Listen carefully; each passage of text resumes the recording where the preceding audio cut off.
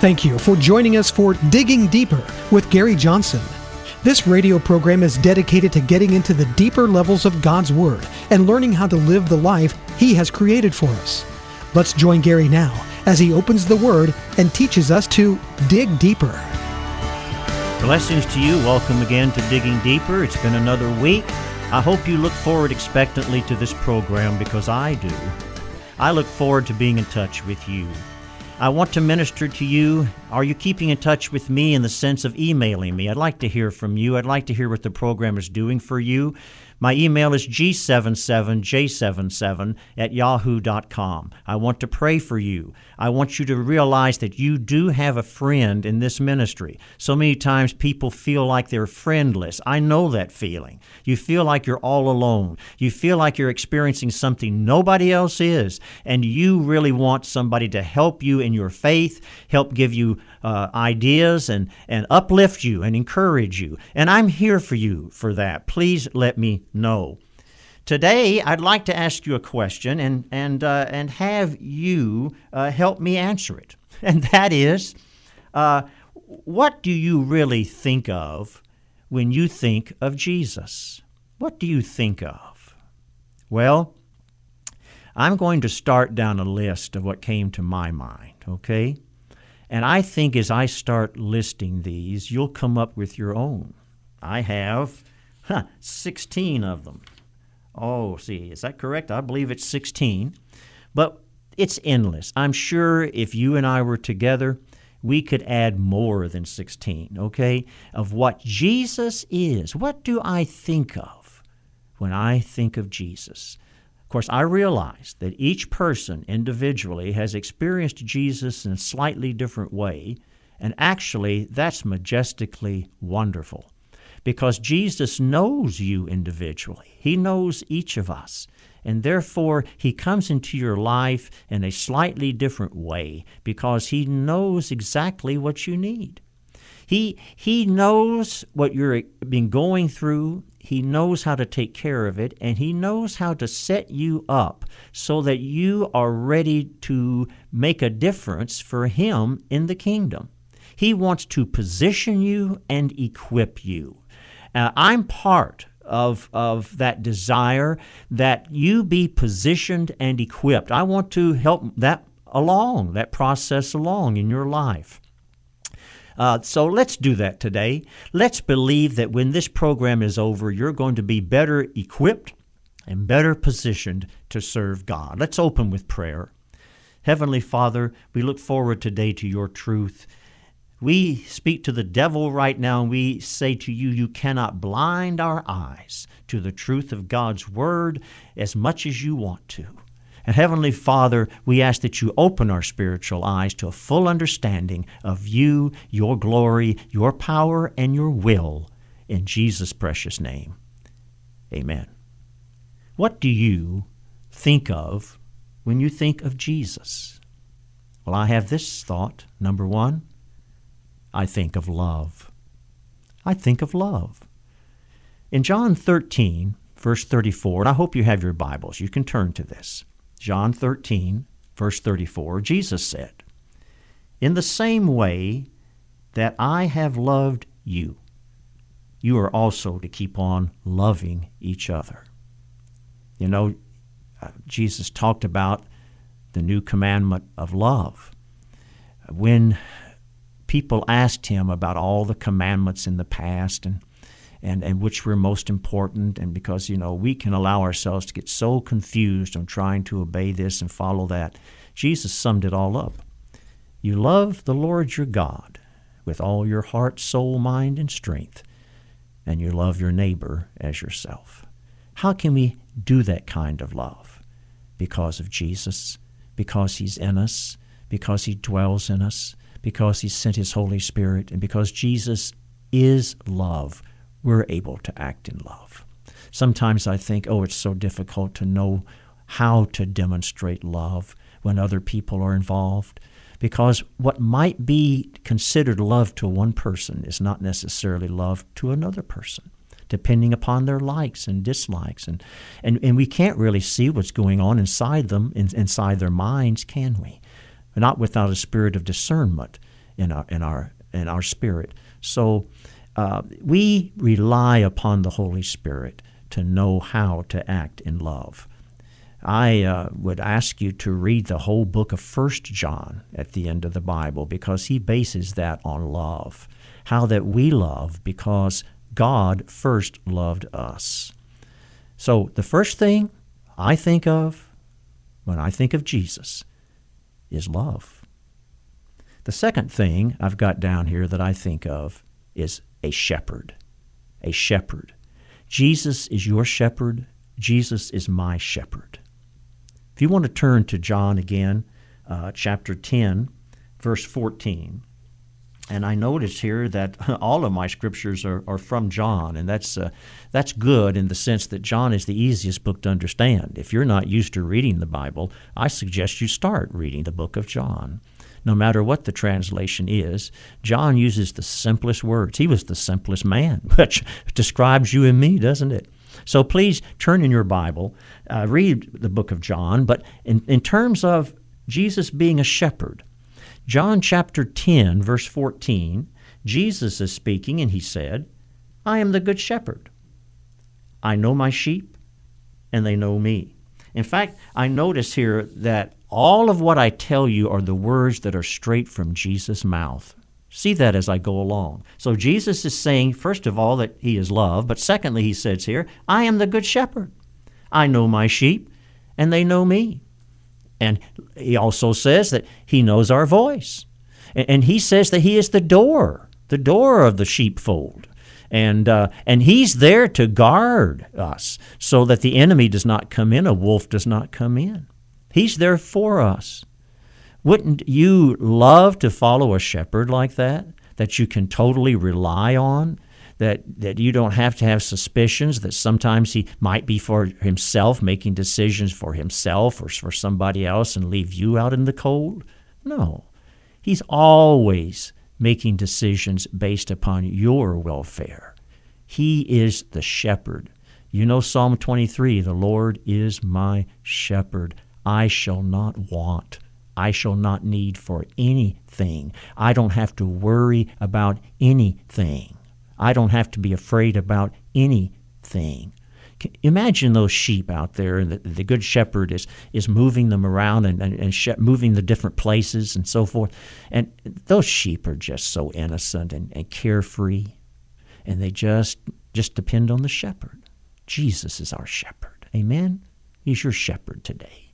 I also think of obedience. Now, this is a part sometimes that we tend to overlook this one sometimes, but I'm going to tell you. Jesus said in John 14, verse 15, this is Jesus talking again. He says, if you love me, you will keep my commands.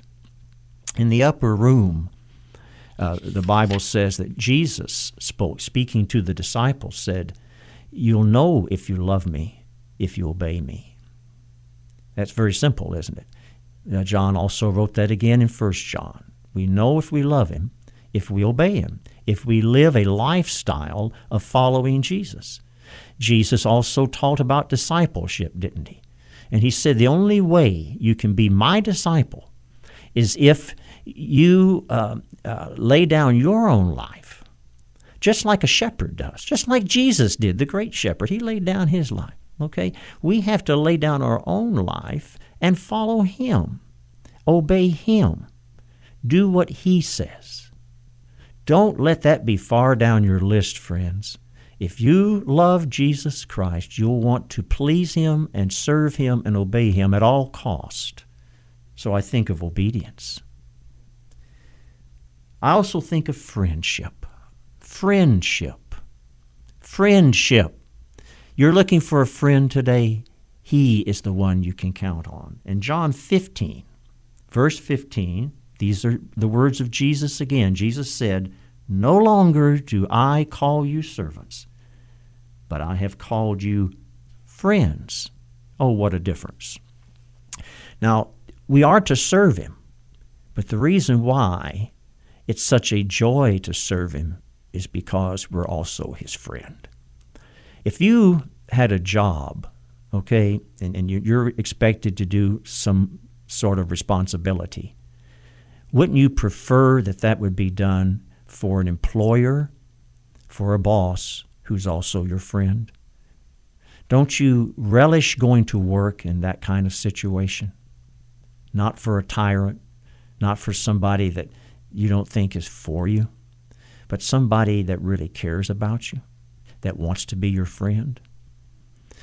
When I was in the Air Force, and I remember the best supervisors or the best commanders I ever had were the ones who really cared about their people and, in a sense, became a friend. Now, they became a friend in that you could depend upon the fact that they cared about me, cared about you.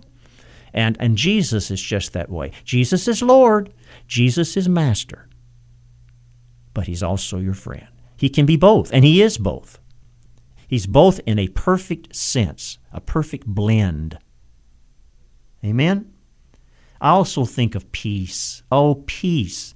In John 14:27, Jesus said, "My peace I leave you.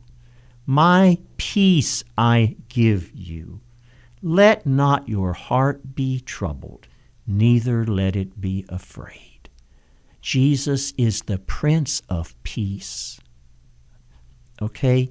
The Bible says, "Thou wilt keep him in perfect peace whose mind is stayed on thee, because he trusts in thee." Do you love Jesus today?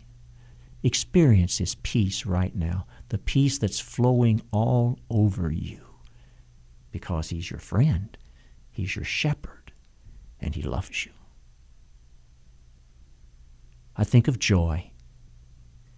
In John 15, verse 11, Jesus said, "I've said this to you so that my joy may be in you and your joy be complete." Do you know what joy really is? Joy is experiencing total satisfaction, that you know that you're in the right place with the right person, that no matter what you see, things are not amiss because you're able to relax and rest. That's joy. Joy of knowing you made the right decision. Have you made decisions before and then afterwards things came together, worked out good, and you think, oh, what joy?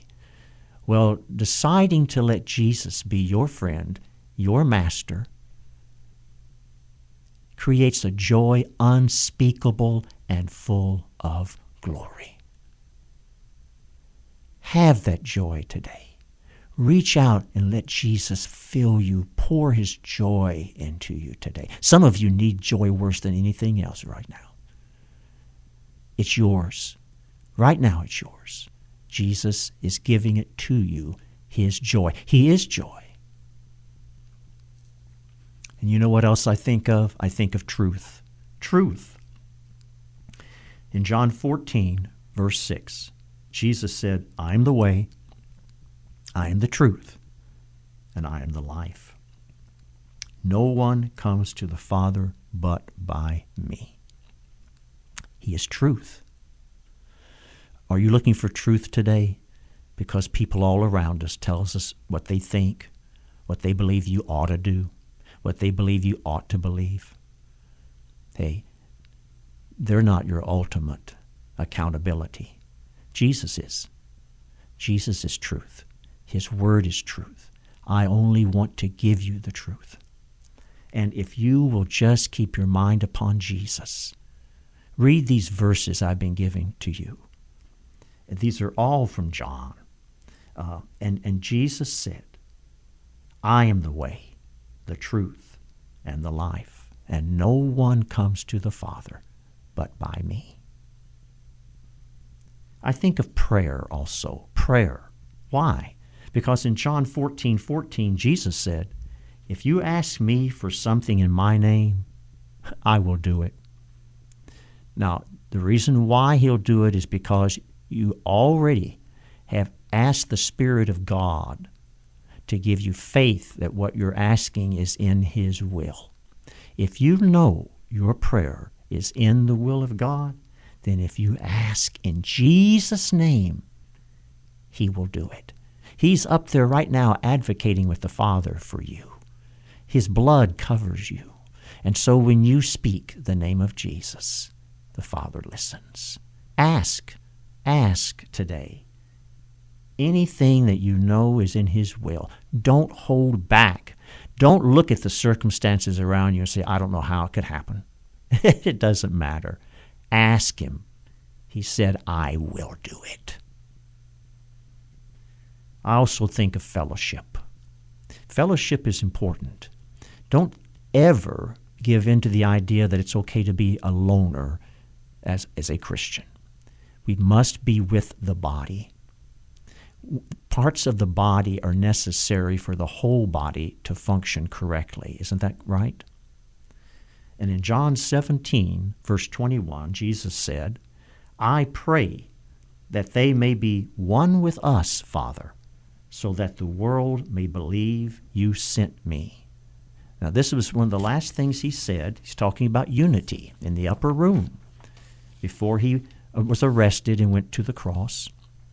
He's telling believers to fellowship together so that their individual light becomes one bright light, and the world can see that we all belong to Him. Have you been in fellowship with a local church? Please do so. The Lord wants you there, and He will use you there. I also think of trusting God. In John 14, verse 1, Jesus said, don't let yourselves be disturbed. Trust in God and trust in me. Even on our money, it says, in God we trust. But they took that from John 14:1. Trust in God. Trust in Jesus. Everything else we might want to put our trust in is sinking sand. The house will go under. Jesus said that in the Sermon on the Mount, didn't He? We only want to stand on the solid rock of Jesus Christ. I also think of God's protection when I think of Jesus. In John 17, verse 12, Jesus said, when I was with them, I guarded them. Yes, I kept watch over them. Again, from this very last discourse in the upper room, Jesus is saying, I am my children's protector. I have guarded them.